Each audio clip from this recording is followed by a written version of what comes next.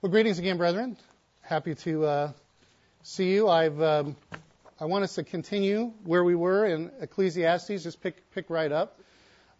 We have been examining the section in 3:16 through 4:16, where there's a lot of problems in this life, and with these problems comes questions about the sovereignty of God. And is He really guiding and directing what's happening if we see these terrible problems that are going on? It's a difficulty, and that's what this book is doing. It's a very important book. I mentioned it's a very deeply philosophical book, and it's wrestling with these hard questions that all of us deal with. Now, in the next section here, we're going to look at some new thoughts. Actually, it's quite a new way that the situation is dealt with in the book. If I can get my way over there, I accidentally turned away from it. Just a moment. See if I can find it again. Tucked away here after Proverbs. If we, we've been following along, and a lot of what he's said is indirect. Like in the last section, you might recall that there were solutions that were implicit in the questions. You might remember one of the problems was these people are suffering these injustices and oppression, but there is no comforter. They have no comforter. And it's even repeated twice, they have no comforter. Well, clearly, the solution to that problem is that they have a comforter. They need a comforter, and there is one, brethren. God Almighty is that comforter, but people are cut off from God. But if they can bridge that gap and make contact and have a relationship with their Creator, then that comforter will be available to them, and He's available to all of us. And so the solution is implicit in what's written. And there's a few places we saw that in the last section, but there were really no direct commands of what we need to do. But that changes when we get here to chapter 5. In chapter 5 is the first time we're actually given directives about what to do. And I want to continue with that. He directly addresses the audience with several exhortations. By the way, I've titled this part of the section, verses 1 through 7, Properly Approaching God. Starting with cautions about coming before God. As has been pointed to already, the answers to the problems of the human condition lie with Him. But the Creator and Ruler of the universe must be treated with humble reverence and submission. So let's look at verses 1 through 7 in Ecclesiastes 5. It says, "Walk prudently when you go to the house of God, and draw near to hear rather than give the sacrifice of fools, for they do not know that they do evil. Do not be rash with your mouth. Let not your heart utter anything hastily before God, for God is in heaven, and you on earth. Therefore let your words be few. For a dream comes through much activity, and a fool's voice is known by his many words. When you make a vow to God, do not delay to pay it, for He has no pleasure in fools. Pay what you vowed. Better not to vow than to vow and not pay. Do not let your mouth cause your flesh to sin, nor say before the messenger of God that it was an error. Why should God be angry at your excuse and destroy the work of your hands? For in the multitude of dreams and many words, there's also vanity, but fear God." So it's a lot in this little section. By the way, this is why this is taking so long to go through this book. We read 7 verses. Wow. Those 7 verses say an enormous amount of stuff. And there's a lot to think about in just what was there. So let's go through this a little bit. The Tyndale commentary states about where we've been already that earth's vanity has been recognized. That was in chapters 1 and 2. But then considered in the light of the life that God gives. That was at the end of chapter 2. And the assurance of His sovereignty. And that was the poems of the times of life and going into the fact that God's in control of that in chapter 3. Injustice, which we saw at the end of chapter 3, and various forms of isolation, which we saw in chapter 4, have been faced. We stand in need of an altogether greater companionship. It mentioned how you needed a companion to deal with the problems of life, and a threefold cord isn't easily broken. You needed more companions. You needed more help. But really, we need the biggest help of all. And that's what we're talking about here. The preacher earlier told of a God who gives a life of joy and pleasure. May He be approached? This question is now answered in terms of the house of God, obedience, sacrifice, we see in verse 1, prayer, verses 2 and 3, vows, verse 4, But there are dangers, the commentary continues. If God is in heaven, the ruler and judge, as we saw in chapter 3, he cannot be approached casually. So a proverbial unit is inserted dealing with our approach to God. It's noteworthy that, as commentator James Lindbergh points out, Ecclesiastes 5 is the place in the book where the most concentrated statements about God are found, with a total of 10 occurrences of the word. You don't find that this way going through until you get here, and it's hammering it. So let's start looking at this. Verse 1, the phrase walk prudently is literally guard your feet. It says in the NKJV Study Bible. That is, watch your step. Watch your step. And the context is that of going to the house of God. Watch your step when you go to the house of God. In Solomon's time, that meant going to worship at the temple. Today, the house of God is the spiritual temple, made up of his people, the church. The mention of God being in heaven could perhaps signify that God's heavenly abode is intended, so that the meaning could apply generally to come before God anywhere, even in private prayer. Yet, the fact that we are then told to draw near to hear, in verse 1, would seem to indicate a place of instruction. Of course, people of that time did not have their own copies of the Scriptures, so they had to go somewhere to be instructed. Today, we still need to assemble to learn God's ways, as we do now, but we can also receive instruction from the Bible in private study. Moreover, the Hebrew word Shema, that's used for hear, means more than hear. It means to attentively listen and heed, and is often translated obey. It's interesting. If you go through in the Old Testament and look up occurrences of obey, you'll find that there's this word Shema, hear. So hear, it doesn't mean that there's words floating in the air. They have an impact on you. They cause you to respond and do something. Contrasted with hearing obediently is what we are not to do. Give the sacrifice of fools, it says here. Note that what follows are warnings against being rash with the mouth, and to let our words be few. So the rash, multitudinous words are evidently the foolish sacrifice. That is the sacrifice of fools. Consider the opposite, and I'll just reference for you Hosea 14 and verse 2, which encourages words of repentance and offering, quote, the sacrifices of our lips. Actually, it says the calves of our lips. It's like you give calves an offering of the calves of our lips. We are offering a sacrifice through our lips. And that's elsewhere referred to in Hebrews 13:15. It says the sacrifice of praise to God. That is the fruit of our lips, which we are to continually be offering. So that is the right kind of sacrifice of the lips. But here's the wrong kind. The warning, though, is not against lengthy prayers to God. You say, well, we can't say a bunch of stuff. We're supposed to let our words be few. It doesn't mean don't say a lot. So much as it is talking about being cautious and sincere in what we say, and failing to realize that we should not be making commitments that we will not be able to fulfill. Notice Solomon says, for God is in heaven and you on earth. Therefore, let your words be few. Notice the construction. God is in heaven, you on earth. Therefore, let your words be few. The point is that God is the one in heaven with the supreme vantage point and control over earthly circumstances. We are not. The New American Commentary notes on verses 1 through 7, it says this text is similar to Deuteronomy 23, 21 through 23, which is about keeping vows to God. But the emphasis in Ecclesiastes is on the limitations of human knowledge and the contingency of human existence. We should be careful about making great promises to God because we do not know if our circumstances tomorrow will be what they are today. We may not be able to fulfill the vows that we make.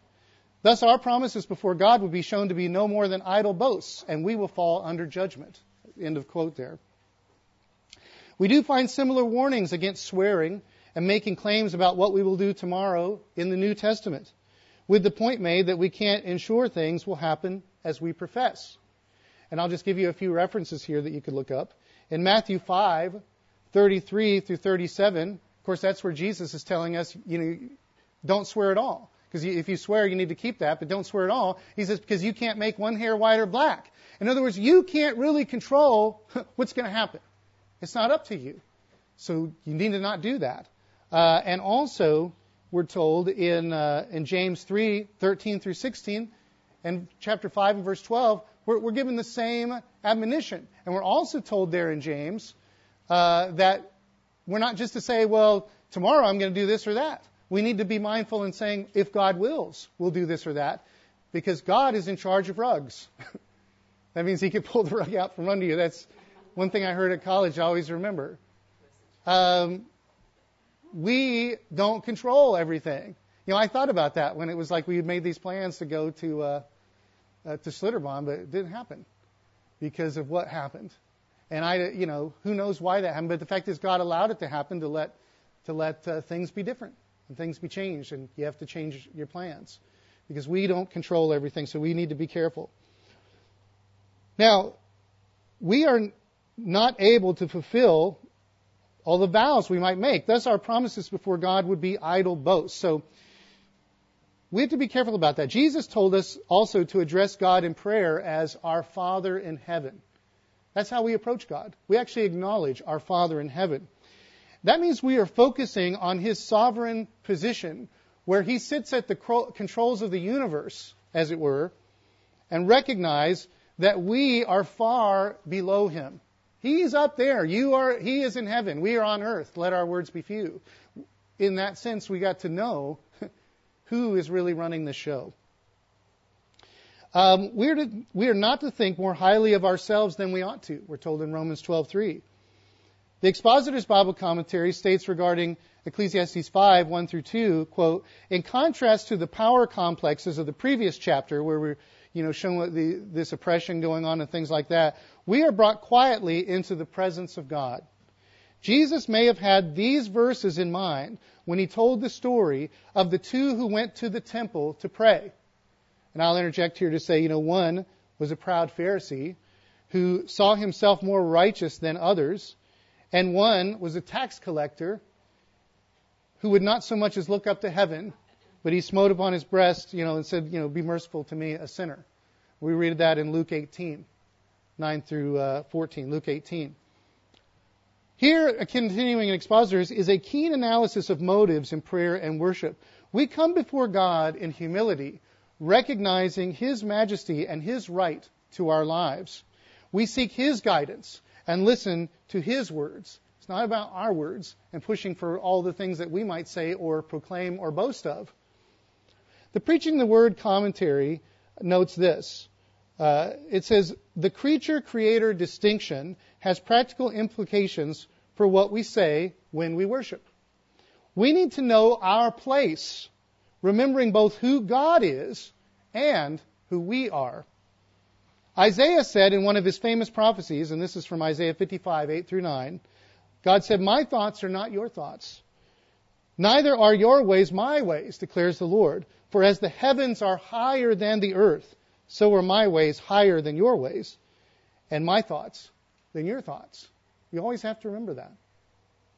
The statement in Ecclesiastes 5:3, for a dream comes through much activity, and a fool's voice is known by his many words, is apparently a proverb. And it's paralleled by the statement in verse 7, for in the multitude of dreams and many words there's also vanity. The meaning of both statements is debated. The New American Commentary maintains that the word dreams refers not to literal dreams, whether as revelation sought by sleeping in a holy place or disturbed sleep of one who has many anxieties. That's the way some people interpret that. Instead, as this commentary says, the word is used metaphorically as in the English. He has big dreams. I think that actually makes a lot of sense here in this context. He has big dreams. Those who have many troubles may fantasize of performing great and noble acts, but their aspirations are meaningless, or they amount to nothing. They are vanity. Similarly, many words which proceed from the speaker's presumption that he is wise mark a person a fool. Verse 7 at the beginning could be translated, in excess dreaming, there is an abundance of both vanities and words. In context, these proverbs mean that fools seek to advance themselves before God with great vows and promises, So that makes a lot of sense here if we now read that in context. It's these fools come before and give all this big profession of what they intend to do or what their grand pronouncements of their faithfulness. And it's just nonsense because they can't make happen what they proclaim. And that's the sacrifice of fools. All these many words that mean nothing. And we should not be making rash and foolish vows before God, particularly in attempts to bribe or bargain with God. You know, a lot of people do that. Well, God, if you'll do this for me, I'll make sure to do this. I'll be at church every week or something like that. You know, that's not the way it works. In verses 4 through 6, though, warn that if a person does vow, he should be sure to follow through. David wrote earlier, and this is in Psalm 15, verse 4. And I would have you turn to some of these, but we're going to be in Ecclesiastes so much, we'll be turning too much, so I'm just going to read some of these to you. David said in Psalm 15, verse 4 in the NIV, that God will receive the person, quote, who keeps an oath even when it hurts and does not change their mind. So you make a vow, you stick to it, even if it's hard. Now the messenger in Ecclesiastes 5:6 here that we see, it says, don't say before the messenger that it was an error, was most likely a priest or other person who was sent from the temple to confirm or collect the vow. Maybe they vowed that they were going to give something, and so somebody shows up at the door. The trouble is that some people tried to get out of their commitments, this is what the Preaching the Word commentary says, by coming up with all kinds of lame excuses. Vow? What vow? There must be some kind of mistake. That's not good. Of course, we all have to face the ultimate messenger of God when the messenger is sent, Jesus Christ, in Romans 14:10. We're all going to appear before him and have to give account. We all have to do that. Thankfully, Christ and the Father are merciful. And this is what the Preaching the Word commentary says. I think this is well put. Once again, we can only cast ourselves on the mercy of God. Pray that he will forgive us for everything we have failed to do, and ask him to accept us through Jesus Christ. Jesus is the only one who ever kept all of his promises to God, including his own vow to offer a holy sacrifice, the sacrifice of his body for our sins. End quote. And by God's mercy through Christ, we are able to be forgiven for all of our failures upon repentance and faith. And we now have help to keep our commitments to God and to others. We are helped by, quote, a Savior who knows what it means to keep a commitment, who did everything he promised to the very death. And of course, we need to follow that example. That's what he set for us. But he's here to help us in that. Instead of lofty imaginings about ourselves, we need to get real. For as Ecclesiastes 5:7 says, the answer to vanity or frustration is to fear God. That is to be in humble awe and properly afraid to incur his disappointment and judgment, motivated to follow what he says, as we saw in chapter 3:15. Again, the very beginning of true wisdom, the fear of God, the very beginning of true wisdom. This is a preview of the conclusion of the whole book that we see at the end in chapter 12, verses 8 and 13, bringing together its grand themes of vanity apart from God and the need to fear and obey him. That is where this is all headed. The next section here, on verses 8 through 17, I've titled The Right Outlook on Injustice and Gain. The right outlook on injustice and gain. But I first want to focus on verses 8 through 9 because there's some confusion about them. If we look at verses 8 and 9, it says, if you see the oppression of the poor and the violent perversion of justice and righteousness in a province, do not marvel at the matter, for high official watches over high official, and higher officials are over them. Moreover, the profit of the land is for all, and even the king is served from the field. And then it goes on to give some proverbs about wealth, which we'll talk about in a minute, but I'm going to focus here on this. Solomon turns here to matters previously raised that might seem to call into question God's sovereignty and power, distracting from the healthy fear and reverence of God that we must have. He starts in verse 8 with the issue of widespread injustice, which is brought up earlier in chapter 3, verse 16.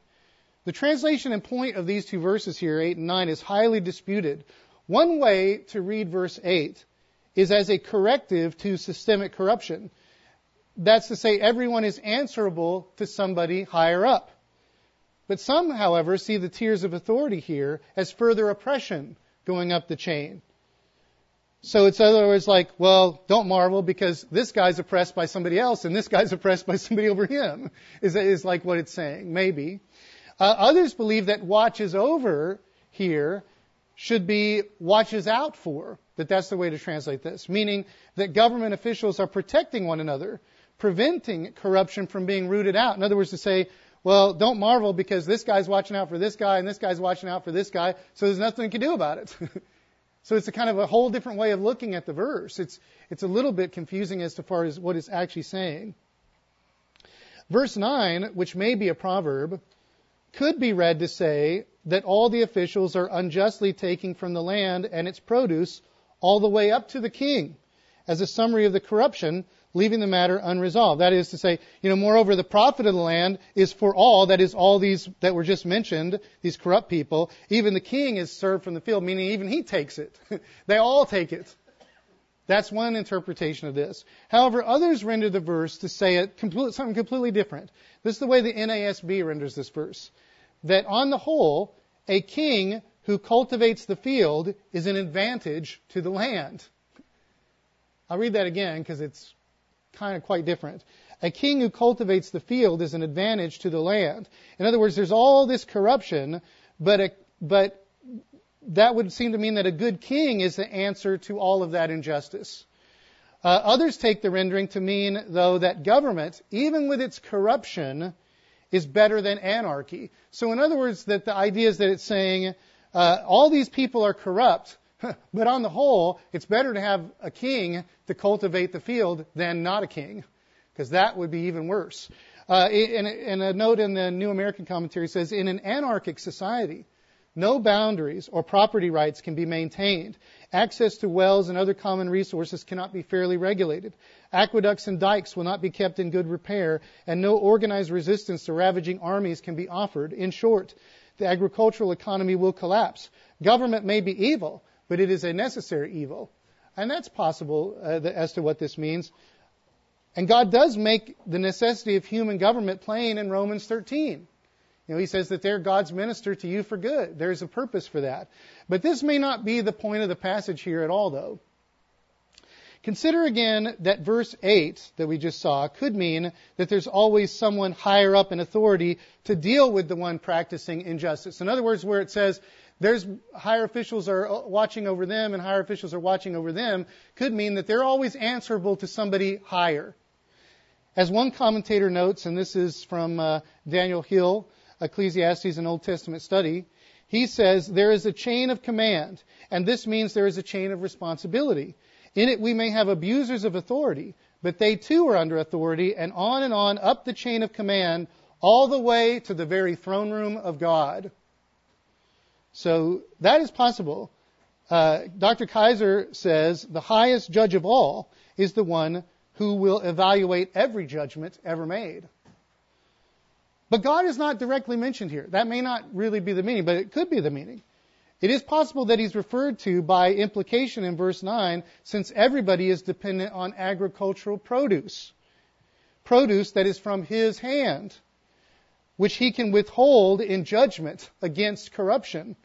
One author, Tommy Nelson, in his book A Life Well Lived about Ecclesiastes, writes, the blessing of the Lord is for all. Even a king needs the blessing of God upon the field.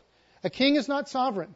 He looks to God to bless the land. These wicked men that were just mentioned must deal with those above them, who must deal ultimately with the sovereign God. Walter Kaiser says ruler and people are happiest when they both realize that they are served by the farm fields. But should human governments also fail, there is still redress from God. One commentator, Robert Gordis, translates the end of verse 9, even the king is subject to the soil. So there's yet another way to translate this verse.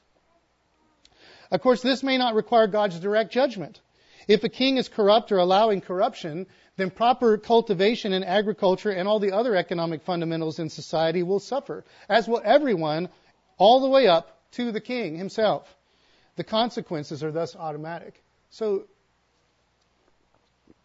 one thing I want to stress about this is all of these are right principles. It's just a matter of knowing exactly what these verses are saying. But all of these things that we just went through are true. So it's maybe it's put this way, I don't know, in a way that we can think about all these various aspects. Others maintain that there's a textual problem in verse 9 and have advocating reading the same Hebrew consonants without the later vowel pointing, with the words divided a little bit differently. And this is from the Anchor Bible. It says, without changing the consonants of the Hebrew text, one may read in verse 9, the advantage of land is in its yield. That is, if the field is cultivated for its yield. Again, that's quite different. I read this way, the verse makes the point that the land ought not to be accumulated for its own sake, but to be cultivated for what it produces, its yield. But there's no mention of a king in this case. The wording could still, though, serve as a metaphor for society in that it needs to be cared for properly to flourish against the injustice that we saw in the previous verse. But the translation is questionable, particularly since it can make sense without changing the vowel pointing and the word division. So, again, I just throw that out as a point to think about, something you may want to study sometime. It's difficult.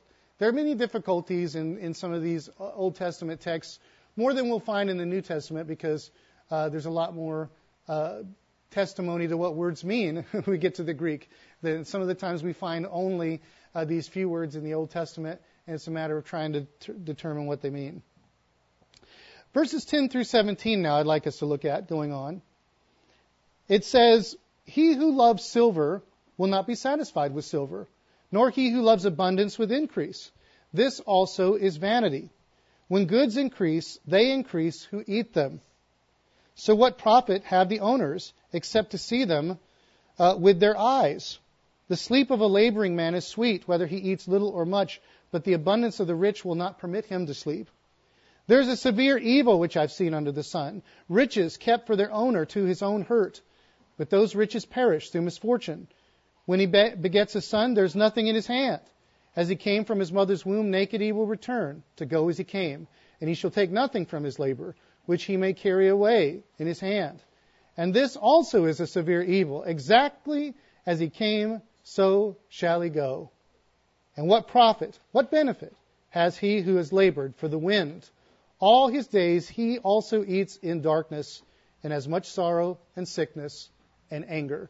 This is a terrible situation that we're reading about here all through. So we see here some of the problems with wealth, starting with what may be, again, a few proverbs. The passage could be part of the corrective for the corruption in verse 8, and possibly of verse 9, if that's referring to officials unjustly taking all the profits of the field. Those who are all about padding their own pockets will end up with these problems of wealth accumulation. You think, oh, these guys are taking everything. Well, then they've got this stuff to deal with. Of course, these problems exist even if the warning, even if the accumulation was not achieved unjustly. It may be that these problems with wealth are here as a warning to those who respond to injustice in society by just trying to get what they can, focusing on self-reliance rather than relying on a God who continues to let bad things happen. We can't rely on God. I'm going to get what I can. But then these things happen, these problems that you see. Money is no substitute for God. And while it can be a help in life, it can also present serious burdens and difficulties. As part of the right approach and outlook, all of us should guard against setting the accumulation of wealth as life's goal, though we do need to strive to obtain adequate income in balance with meeting spiritual needs. That's a correct principle. But just trying to get what you can and relying on that's going to lead to these problems.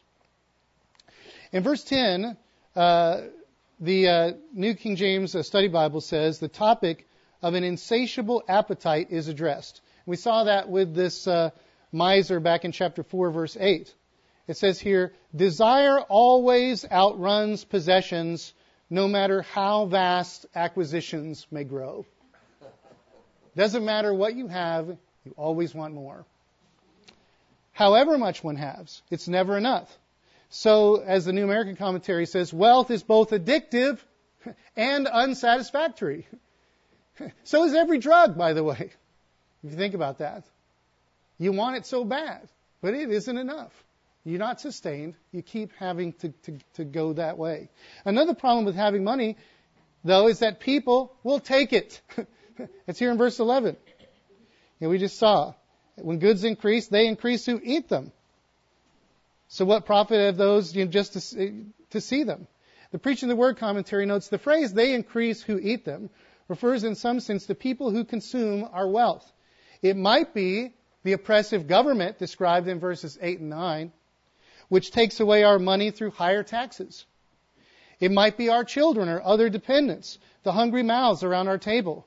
Or it might be the people who come begging for us to give them something, the spongers, the freeloaders, and the hangers-on. But no matter who they are, the more we have, the more other people try to get it. No one knew this better than King Solomon. He was the richest man in the world, but given the many thousands of people he had to feed, as it mentions in 1 Kings 4, he almost needed to be. Tyndale comments on verse 11, increased wealth brings increased taxation in more than one sense, for riches have a knack of disappearing down a drain of increased responsibilities. An extended family will extend a bit further with each increment. The wage earner will see the goods, but no more. So their only benefit is they get to see what they get before it's gone. Very sad situation.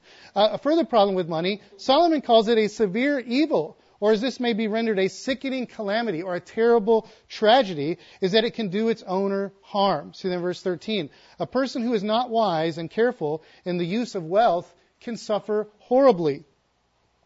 We often see such stories about young Hollywood actors and musicians getting caught up in drugs or other wrong habits supported by their suddenly deep pockets. They don't know, how to properly use what they have. Indeed, Solomon himself was the premier example of one's wealth funding personal destruction. Despite his earthly wisdom, which no doubt gave him tremendous financial acumen, he allowed himself to pursue many vain and immoral ventures, which he would obviously not have been able to do to the degree he did if he had not been so wealthy. You think about that? It's because he was so rich that he was so messed up, because he did so many things with what he had. Tommy Nelson asks, have you ever considered that one of God's greatest mercies towards you is that he restricts the amount of money you make? We can compare that with Proverbs 30, verses 7 through 9, where it says, Lord, don't give me too little that I go out and steal, but don't give me too much that I forget you. I go off into total hedonism and wrong. It's also hurtful for a person with wealth to come to rely on it. For even if one is wise and proper in using money, you can be really wise. You can do everything so diligently, but it can still be lost. The word translated misfortune here in verse 14 says riches perish through misfortune. It literally refers to a worthless task. That's the way it's translated in chapter 3, verse 10, the same word. It might be a bad business venture or investment, or maybe even a seemingly valid decision that proves catastrophic. It was a bad business, not because you would have known that, just because of how it turned out. The problem is compounded here with the mention of a man losing it all and then having a son and not being able to adequately provide for him or to leave an inheritance to him. The reality is that money can be here today, gone tomorrow. And we see that in Proverbs 23, 4 through 5. Proverbs 23, 4 through 5 talks about money makes itself wings, flies away. Just don't, again, it's all part of the vanity of this life. Jesus warned against trusting in earthly treasure. He said this in Matthew 6, 19 through 21, not to trust in this world's treasures, which can decay, can be consumed, or destroyed, or stolen. Where moth comes in and destroys. He talks about this. These things are not to be relied on. It's certainly no secure basis for happiness. Moreover, everyone parts with accumulated wealth at death. And the words of verse 15 recall those of Job. In verse 15, as he came from his mother's womb, it says here, naked he will return. And we see that in Job. Job chapter 1, verse 21 says, naked I came from my mother's womb, and naked I will return there. The Lord gave, the Lord has taken away. Blessed be the name of the Lord. And Paul would later affirm, what we see here at the end of verse 15, to go as he came, he shall take nothing away from his labor, which he may carry away in his hand. Paul said in 1 Timothy 6:7, for we brought nothing into this world, and it's certain we can carry nothing out. It comes right here. It's here in Ecclesiastes. It says the same thing. As the expression goes, you can't take it with you. Or put another way, this is what the Preaching the Word commentary quotes, the more you have, the more you'll leave behind. Solomon labels this another severe evil or a terrible tragedy. Tommy Nelson writes, how much will a rich man leave? Everything. Every single dime. The only time in the Bible that God personally calls a man a fool is in Luke 12:19 through 20. And it says, a rich man will say to my soul, soul, you have many goods and have laid up for many years to come. Take your ease, eat, drink, and be merry. But God said to him, you fool, this very night your soul is required of you, and now who will own what you have prepared? And Nelson says, if you're a person who lives for accruing wealth, thinking that it will give you status, significance, and happiness, it will actually be a blessing if God halts your progress. That's going to be much preferred. Such pursuit will only make for a wasted life, having labored for the wind, as we see in verse 16. Yet some still spin themselves for this empty goal. The darkness in which the miser eats, you see in verse 17, is really isolation and joylessness, is what that's talking about, the New American Commentary notes. Eating would normally be done in fellowship with others, but not here. Though eating could refer in a broader sense to living life, as it is in Amos 7:12, just eating is part of experiencing, in other words. Yet here, it's alone, by themselves. Tyndale notes on Ecclesiastes 5:17, preoccupation with wealth led to a gloomy life. Sickness points to the physical strain. Vexation, or sorrow, it is here in the NKJV, indicates the cares and frustrations that tore at his mind and heart. Wrath, or anger, tells of the times he was enraged over thwarted ambitions and schemes. The miser will end up, as Preaching the Word says, a bitter old man. For who's ever heard of a happy miser? It's not the way it is. Here's another awful way that wealth is kept to one's own hurt, as mentioned in verse 13. But we find the remedy in what follows, brethren. We find the remedy. Let's look at verses 18 through 20. Verses 18 through 20, here is what I have seen. It is good and fitting for one to eat and drink, and to enjoy the good of all his labor in which he toils under the sun all the days of his life, which God gives him, for it is his heritage. For every man to whom God has given riches and wealth, and given him power to eat of it, it's not enough to have the riches, but also need the power to eat of it, to receive his heritage and rejoice in his labor, this is the gift of God. For he will not dwell unduly on the days of his life, because God keeps him busy with the joy of his heart. This is an awesome passage.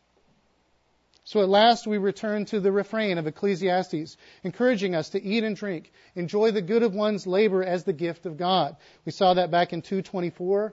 We saw it in chapter 3, 12 through 13, and verse 22. As the conclusion here of the book's second major section that began in chapter 3, verse 1. In chapter 3, verse 1, we were introduced to everything. There is a time and a season to every purpose under heaven. It gives us that awesome poem about the times of life that we know from the song. And that we finally get to this now as a conclusion to all that. We saw the problems of the human condition that can seem contrary to God's sovereignty over life in chapters 3 and 4. And now, in chapter 5, verses 1 through 17, we've seen cautions about a proper approach and outlook, without which one will lose sight of God's overarching care and suffer worse problems. So in other words, if you don't do this right, you're going to be worse off even than you would have been.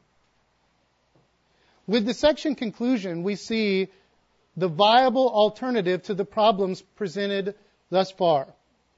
As Tyndale notes on verse 18, there is another life, equally outward, real, observable. I have seen it, says the preacher. It is enjoyable in toil, not in its absence. It is a God-given provision in a brief life.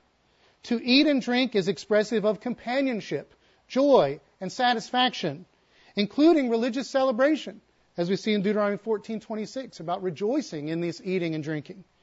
Here it is the symbol of a contented and happy life.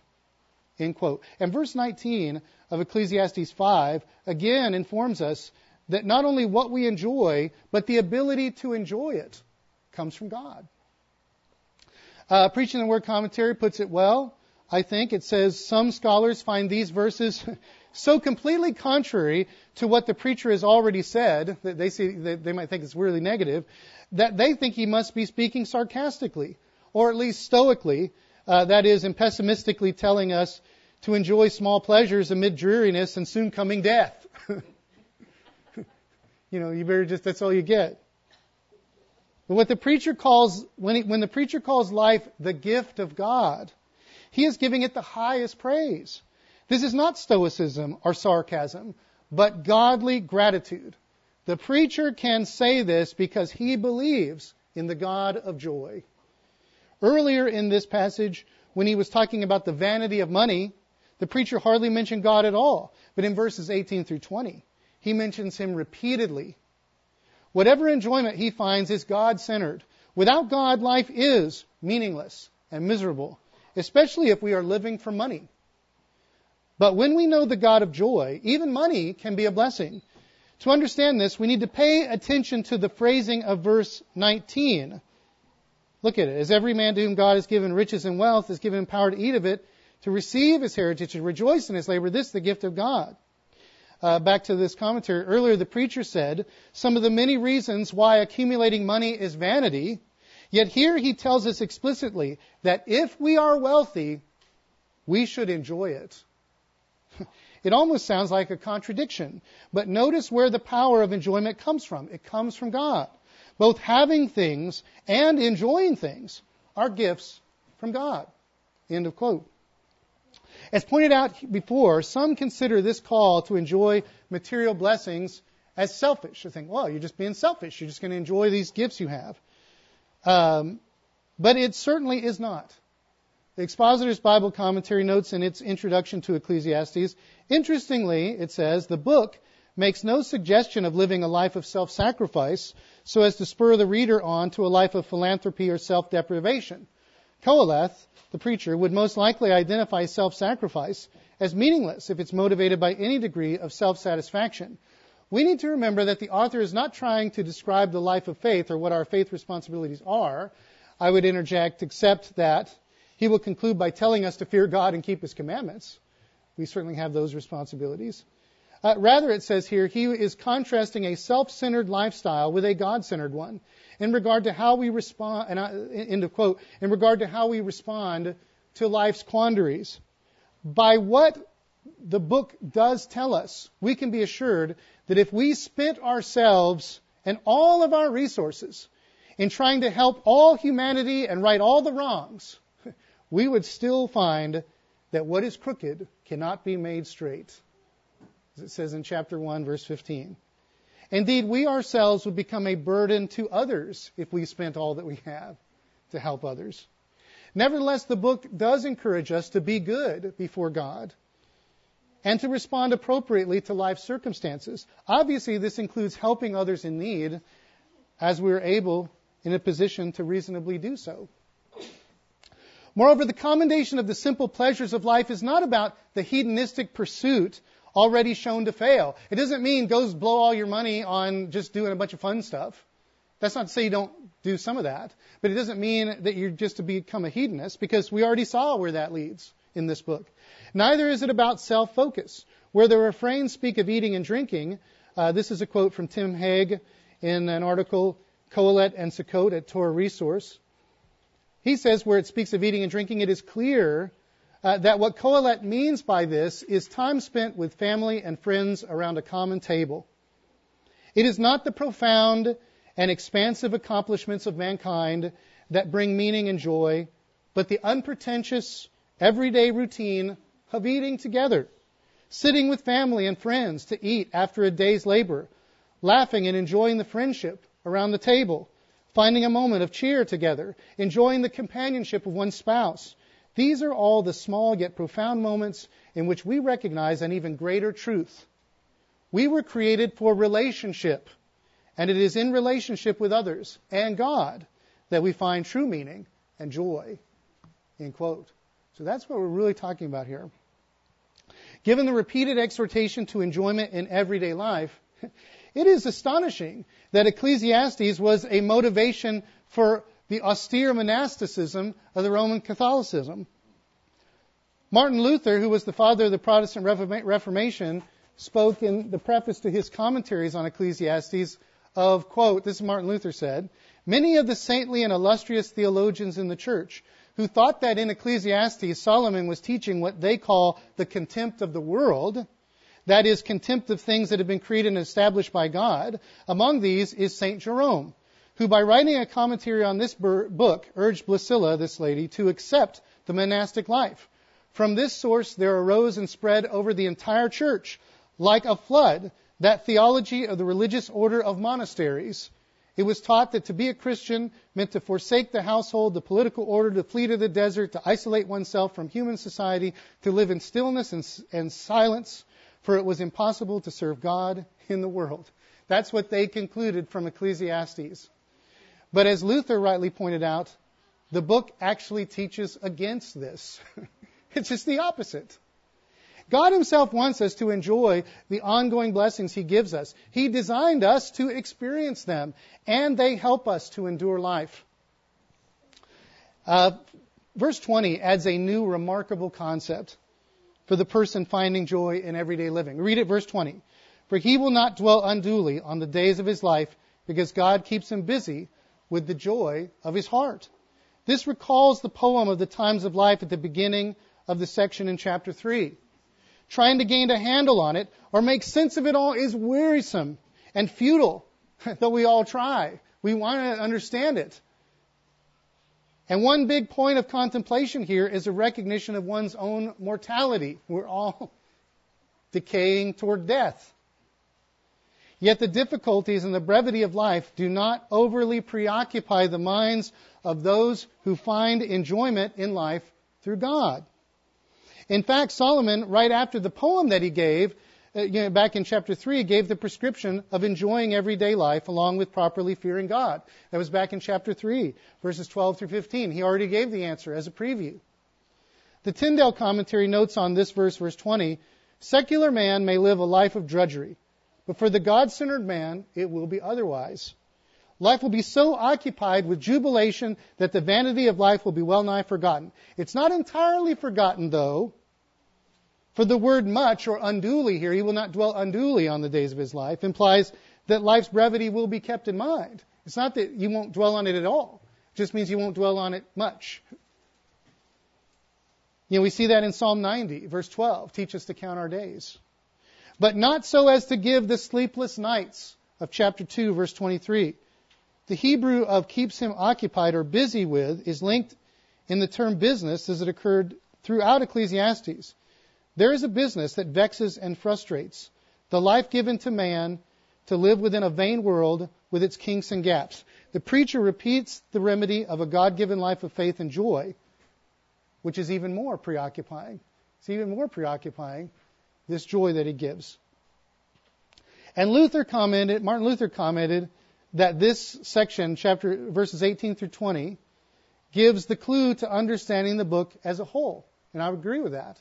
He said this statement is the interpreter of the entire book. Solomon intends to forbid or help us be rid of vain anxieties so that we may happily enjoy the things that are present and care not at all about the things that are in the future, lest we permit the present moment, our moment, to slip away. We're put here now. We need to enjoy what we have while God gives it. Commentator Limburg summarizes the book as a call to avoid anxiety, to embrace joy in the everyday present where we live, and to leave the future in God's hands.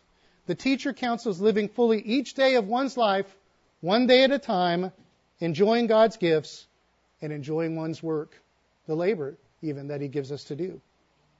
And let us consider, brethren, that the ultimate fulfillment of joy forever awaits those who live life in service to God through Christ. We're told that in Psalm 16:11. At His right hand are pleasures forevermore. John 15:11, Christ talked about the peace and life that we'd have. And Acts 2:28 assures us of the same thing. They will at last, as it says in Matthew 25:21 through 23, enter into the joy of their Lord. Yet, and this is what I'll leave you with today, abundant, joyful living, as it mentions in John 10:10, need not, it must not wait until then, until the time of the kingdom. It is a gift for today as well. And we'll continue next time.